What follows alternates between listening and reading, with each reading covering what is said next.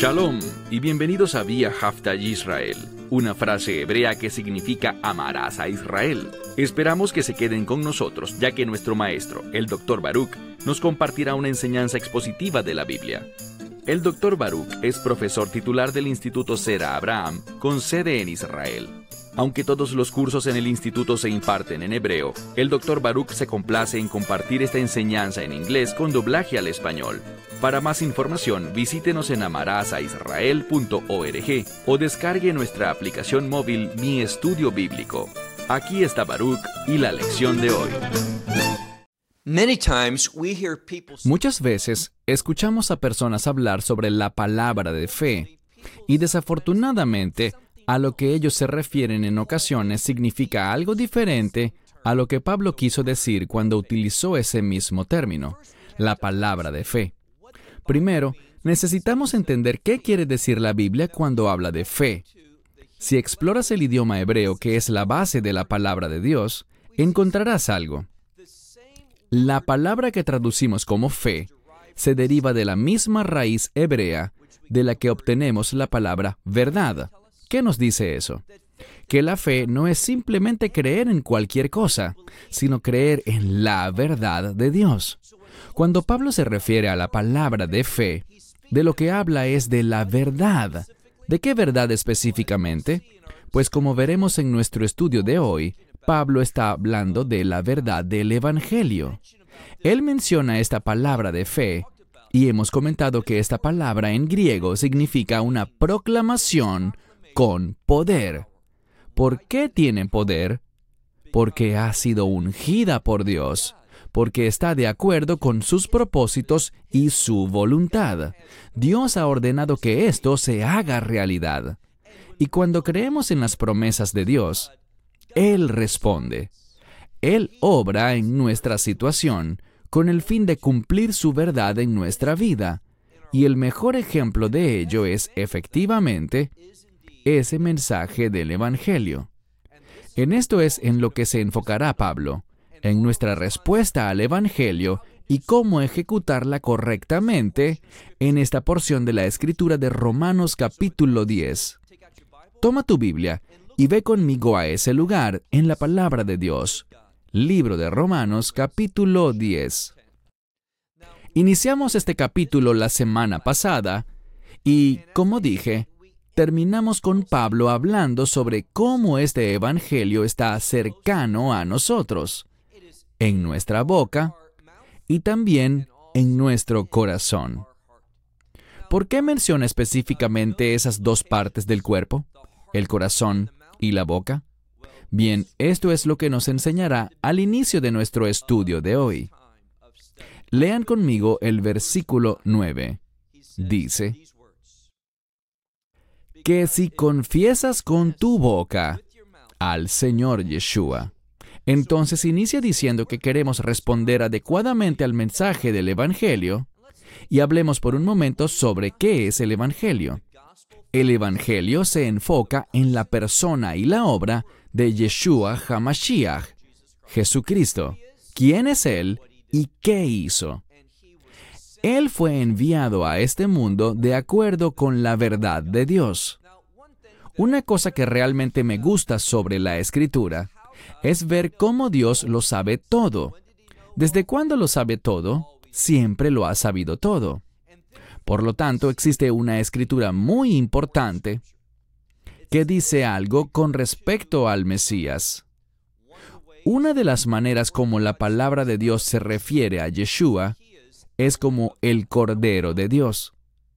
Sabemos bien que Juan el Bautista, cuando estaba en el río Jordán, vio a Yeshua acercarse, ¿y qué dijo? He aquí el Cordero de Dios que quita el pecado del mundo.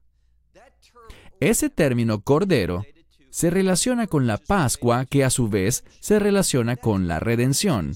Y de eso se trata la redención, de remover el pecado. El mensaje de la redención de Dios se llama el Evangelio. Literalmente la palabra Evangelio significa buenas noticias, y hemos aprendido que en hebreo la palabra besorá para Evangelio se deriva de la misma raíz que la palabra carne, ¿Cuál es la relación? Estas son las buenas noticias. Así es como Dios lleva a cabo la redención.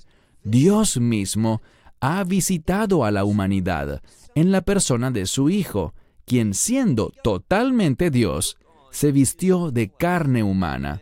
¿Cuándo?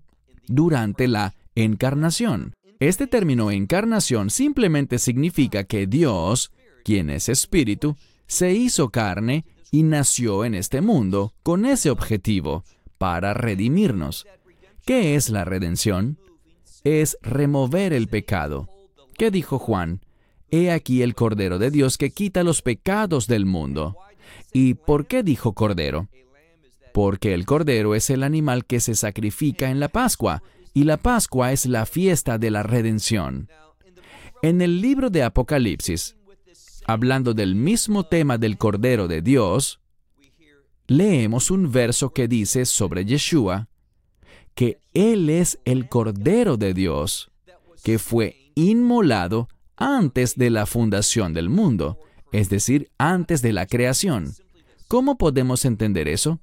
Simplemente así, que de acuerdo con la verdad de Dios, Dios siempre supo, antes de la creación, antes del primer pecado en el jardín del Edén, Él siempre supo que el hombre pecaría, se rebelaría y rechazaría la palabra de Dios. Pero debido a que Dios ama a la humanidad, Él proveyó un camino. Y debes entenderlo bien. Solo existe un camino para hallar el perdón. Y solo existe un camino para ser declarados justos ante los ojos de Dios. Y ese camino es recibir por la fe. De esto hablamos la semana pasada, que este mensaje del Evangelio está arraigado en la verdad de la Torá. ¿Cuál verdad de la Torá? Que no somos justificados por las obras de la ley, sino que somos justificados, como lo enseña la Torá en Génesis 15:6, somos justificados por la fe. Hablamos e hicimos énfasis la semana pasada en que Abraham creyó en Dios y Dios se lo contó como justicia. Así que esta palabra de fe se trata de creer la verdad de Dios, creer en el camino que Él proveyó para la redención, que se enfoca en el Cordero que fue inmolado. Es decir, Dios sabía que la humanidad pecaría y por lo tanto, antes de que incluso ocurriese el primer pecado, fue el plan de Dios conforme a su verdad, conociendo todo de antemano, que su Hijo cumpliera la obra de redención. Por eso fue inmolado el Cordero, para cumplir el propósito y el plan de Dios. Él siempre fue el Evangelio, la buena noticia de un Dios redentor. La pregunta con la que Pablo nos confronta es, ¿cómo responderemos a esa palabra de fe? En otras palabras, ¿cómo responderemos a esta palabra de verdad? Bien, tal como lo hizo Abraham, creyendo. ¿Y cómo lo hacemos? Bien, leamos por favor el verso 9. Romanos 10:9 dice, porque si confiesas con tu boca al Señor Yeshua, reconociendo que Él es ciertamente el Señor, por lo tanto, Él es la autoridad sobre nosotros y en nuestra vida una parte vital de la fe es reconocer su señorío. Si confiesas con tu boca al Señor Yeshua, y si crees en tu corazón, el corazón tiene que ver con el asiento de los pensamientos. Lo que quiere decir aquí, confesar con tu boca y creer con tu corazón, es que necesitas entrar en acuerdo con lo que Dios ha hecho. Creer involucra someterse y reconocerlo como la verdad. Cuando confesamos al Señor Yeshua y creemos, noten lo que dice aquí. Y si crees en tu corazón que Dios, y este es Dios el Padre, y luego la siguiente palabra, he notado que en la mayoría de las traducciones de la Biblia se intercambia el orden de las palabras, pero dice que Dios a Él, en referencia a Yeshua, que el Padre hizo algo con el Hijo. Dice Dios a Él ha levantado. Entonces vemos una vez más lo que mencionamos la semana pasada, que fue Dios el Padre quien levantó a su Hijo de entre los muertos. Ahora el Mesías tenía el poder para entregar su vida, y también tenía el poder para tomarla nuevamente. Pero no lo hizo así. Él se sometió. Él descendió al Seol. La Escritura dice que Él descendió hasta las profundidades de la tierra, el Seol. ¿Con qué fin? Él fue allí para predicar. Llegó hasta aquellos que estaban en ese compartimiento del Seol llamado Gehinom, que significa lugar de castigo. Puedes decirle infierno si quieres. ¿Quiénes estaban allí? Los que no tuvieron fe, los que no creyeron que la proclamación de Dios, que su palabra de fe, era verdad. La rechazaron, no respondieron a ella. Mientras que los que moraban en el seno de Abraham, en hebreo, Hek Abraham, ¿por qué se le llama así? Porque Abraham creyó, y junto a él estaban todos los que, al igual que Abraham, creyeron en la promesa de Dios. Y por lo tanto el Mesías llegó allí y predicó en ambos lugares, diciéndoles, yo soy el Redentor. Ustedes que están en el Gehinom, el infierno, ustedes no lo creyeron, y por eso es que ustedes están en ese lugar de tormento. Y le dijo a quienes estaban en el seno de Abraham, ustedes sí creyeron en aquel que venía, y yo soy aquel. Por lo tanto, eventualmente dice que Él llevó cautivo a quienes estaban cautivos allí y los llevó al cielo. Por esta razón, cuando alguien muere hoy, no va al Seol si es un creyente. Sus cuerpos son enterrados y se descomponen, pero el alma, Dios ha redimido el alma de cada creyente. Todo aquel que ha confesado con su boca y que ha creído con su corazón. ¿Creído en qué? Mira de nuevo el texto. Dice que Dios, a Él, refiriéndose a Yeshua, lo ha levantado de entre los muertos. Todo el que confiesa con su boca y cree en su corazón la resurrección del Mesías, que Dios lo aceptó a Él y a su obra, esta persona que dice aquí, será salvo.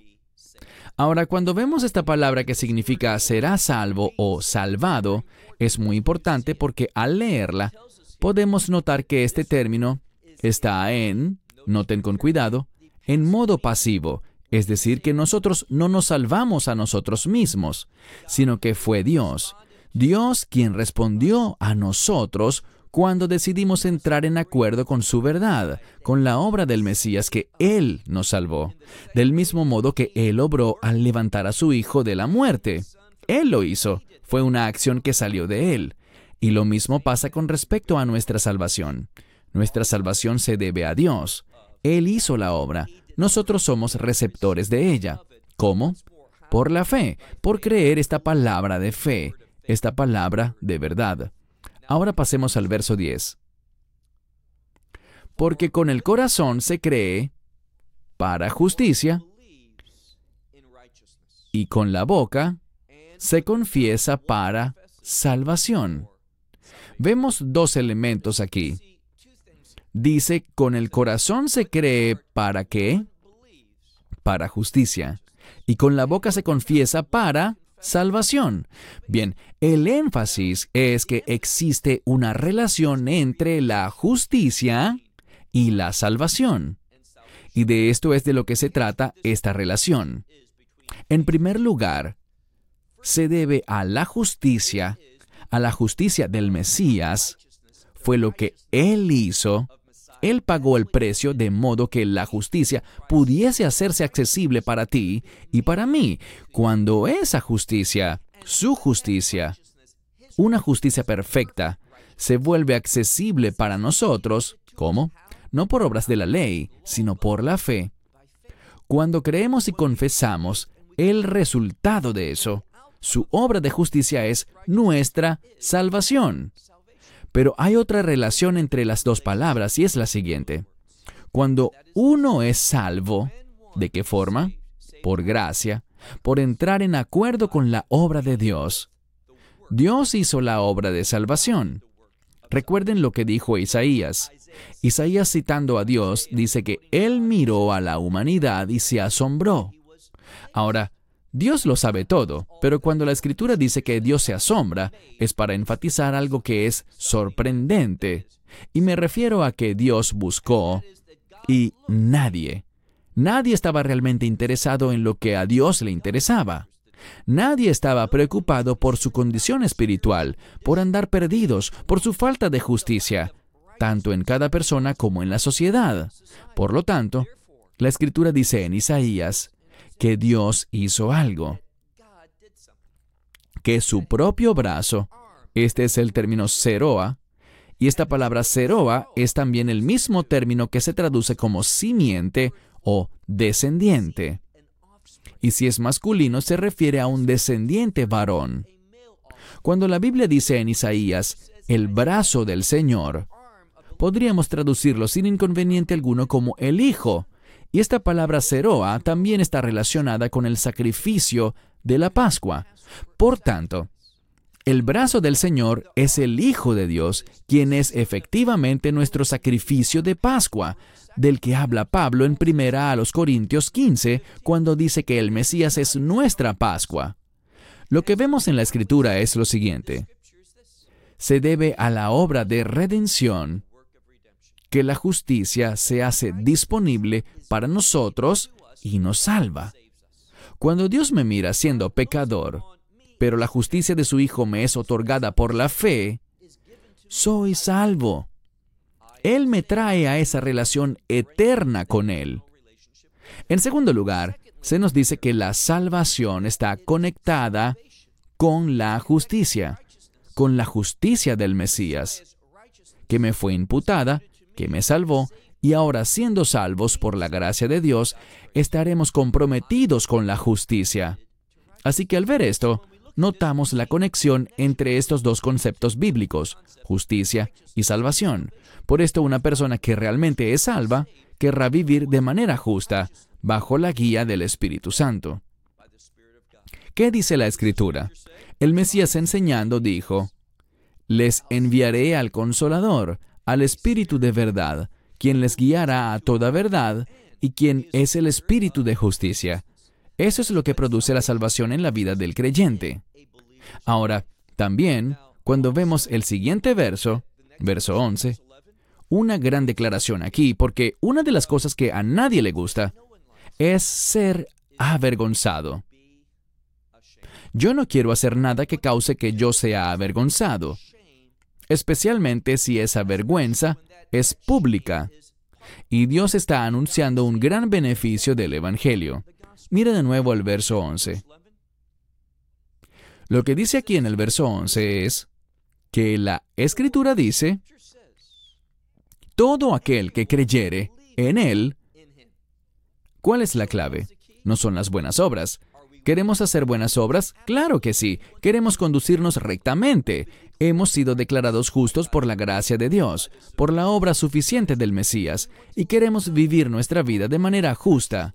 Pero dice aquí que todo aquel que creyere en Él, éste no será avergonzado. ¿Qué me dice esto? Esto me dice que yo puedo tener confianza. Presta atención a lo siguiente. Hace algún tiempo atrás, antes de que nos mudáramos a Israel, hace unos 20 años al menos, vivía al sur de la Florida. Y la Asociación Bautista de Miami realizó algunas encuestas. Una de las cosas que preguntaron a un grupo de personas, a líderes principalmente, gente que estaba activa en sus congregaciones locales, les preguntaron lo siguiente: ¿consideras que eres salvo? ¿Y saben cuál fue la respuesta más frecuente? No les hicieron esta pregunta a nuevos creyentes o a gente que era inmadura en su fe. Se lo preguntaron a líderes, a personas que estaban activamente involucradas en posiciones como pastores, pastores asociados, maestros de escuela dominical, ancianos, diáconos, líderes. Y la respuesta más frecuente que arrojó esta pregunta, ¿consideras que eres salvo? Esta fue la respuesta. Espero que sí. Esa es una terrible respuesta. Verán, debemos creerle a Dios. Él lo ha prometido. Si tú crees en el mensaje del Evangelio, jamás serás avergonzado. ¿Qué significa eso? Que su justicia, pues esto no tiene nada que ver conmigo, tiene que ver 100% con la suficiencia y la perfección de la obra del Mesías.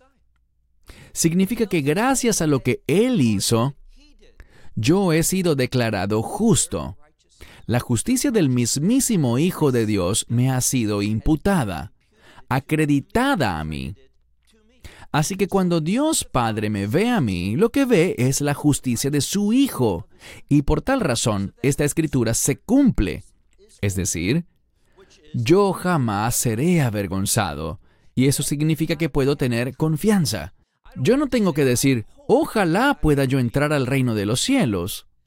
Yo estoy seguro que lo haré, porque eso no depende de mí, no se basa en nada que yo haya hecho, no tiene nada que ver con mis obras, con mi desempeño, únicamente tiene que ver con creer la palabra de fe. Esa verdad, ¿qué verdad? El mensaje del Evangelio. Así que cuando tú confiesas con tu boca y crees con tu corazón que el Mesías no solo murió, sino que resucitó de entre los muertos, cuando lo crees, tú jamás serás avergonzado delante de Dios. Su gracia es suficiente y su gracia te transforma nada menos que en hijo o hija de Dios. Es decir, serás parte de su familia y podrás tener la certeza de ello. Pasemos ahora al verso 12. Con respecto a esta maravillosa promesa, debemos concluir que solo estará disponible para ciertas personas. ¿Solo para los judíos quizás? Bien, leemos en el verso 12. Porque no hay diferencia. No importa quién tú seas. ¿Por qué? Porque cuando recordamos el pacto con Abraham, aprendemos algo. El pueblo judío no existía en aquel entonces.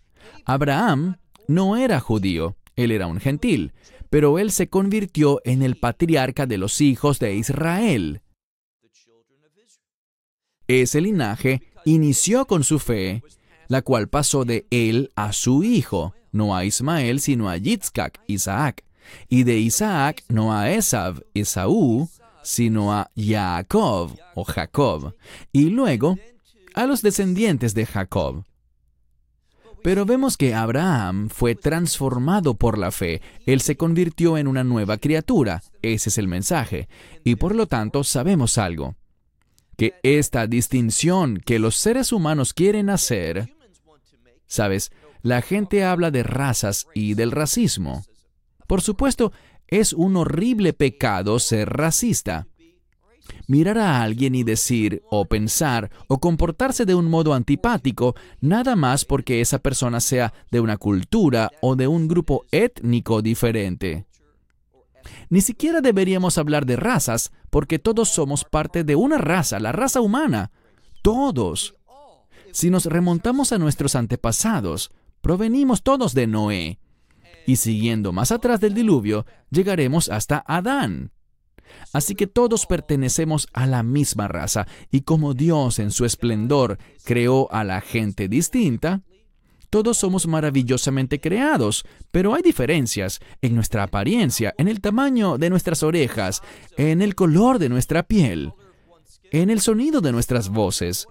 Todo esto de lo que nos habla es de la grandeza de Dios, de su diversidad. Es algo maravilloso. Pero Dios dice esto con respecto a las diferencias. Verso 12. O creo que es el verso 11. Falso, tenía razón al principio. Verso 12. Porque no hay diferencia entre el judío y el griego, es decir, el gentil.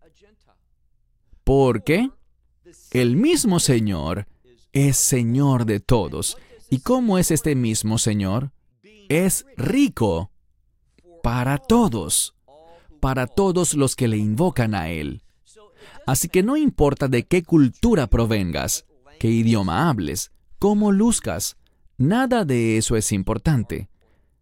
Lo que importa es lo siguiente, que entiendas tu necesidad absoluta y total de misericordia. Y solo hay un lugar donde la puedes obtener, en la gracia de Dios. Y solo hay un camino para tener acceso a esa gracia de Dios, y es a través de la fe en esa palabra, en la palabra de verdad que es el Evangelio. No hay diferencia alguna, es lo que dice aquí el verso 12. No hay distinción entre el judío y el griego, porque es el mismo Señor de todos, quien es rico para con todos, y con todos aquellos que le invocan. ¿Que invocan a quién? Que invocan a Yeshua. Verso 13. Porque todo, y esta es una cita del profeta Joel, porque todo, me encanta este término tan inclusivo, porque todo aquel que le invocare a Él, que invocare el nombre del Señor, será salvo. Así que necesitas invocar el nombre, es decir, solo hay un nombre, y es Yeshua. La semana pasada les dije que no importa si le quieres llamar Jesús, Jesús, Jesus, como le quieras decir. Lo que importa es que te refieras a su identidad. La gente lo conocerá según el idioma que hable y podrá pronunciarlo de maneras diferentes, pero es el mismo sujeto. Hablamos de Jesús. Todo aquel que invocare el nombre del Señor, éste será salvo. Y es una palabra de verdad, es una proclamación que viene y es el fundamento del plan de Dios para salvación. Un verso más y terminamos, para dejar la plataforma lista para la próxima semana. Por tanto, ¿cómo invocarán a aquel en quien no han creído? ¿Y cómo creerán en aquel de quien no han oído? Entonces hay un problema. Es una necesidad creer e invocar su nombre, pero si no lo conoces, si no has oído, ¿cómo puedes creer? ¿Cómo podrás responder? Y por esto vemos aquí, al final de nuestro estudio, que Pablo escribe, ¿y cómo oirán sin, qué dice? Si no hay quien les predique. Sin que haya alguien que les comparta la revelación. Y no importa quién seas, si conoces ese evangelio, has sido llamado a compartir el evangelio con otros, para dejarles saber que de tal manera amó Dios al mundo, que hizo algo. Envió a su Hijo unigénito, para que todo aquel, no importa quién seas, todo aquel que invoque, confiese, crea en su corazón que Dios resucitó a Yeshua de entre los muertos, esta persona será salva. Sé fiel para compartir ese mensaje con todo el mundo a tu alrededor, y te sorprenderás de la fidelidad de Dios al moverse y tocar el corazón de las personas para que puedan responder y recibir ese mismo maravilloso regalo de la salvación. Esperamos que te hayas edificado con el mensaje de hoy y lo compartas con otros. Te invitamos a seguir nuestros estudios cada semana por este canal y por el portal de YouTube de Amarás a Israel. También puedes descargar nuestra aplicación móvil gratuita, Mi Estudio Bíblico. Finalmente, para obtener más información sobre nosotros, visita nuestra web amarasaisrael.org, donde encontrarás otras conferencias de Baruch en audio, video y texto. Hasta el próximo programa. Que el Señor te bendiga en Yeshua HaMashiach, Jesús el Mesías, mientras caminas con Él. Shalom desde Israel.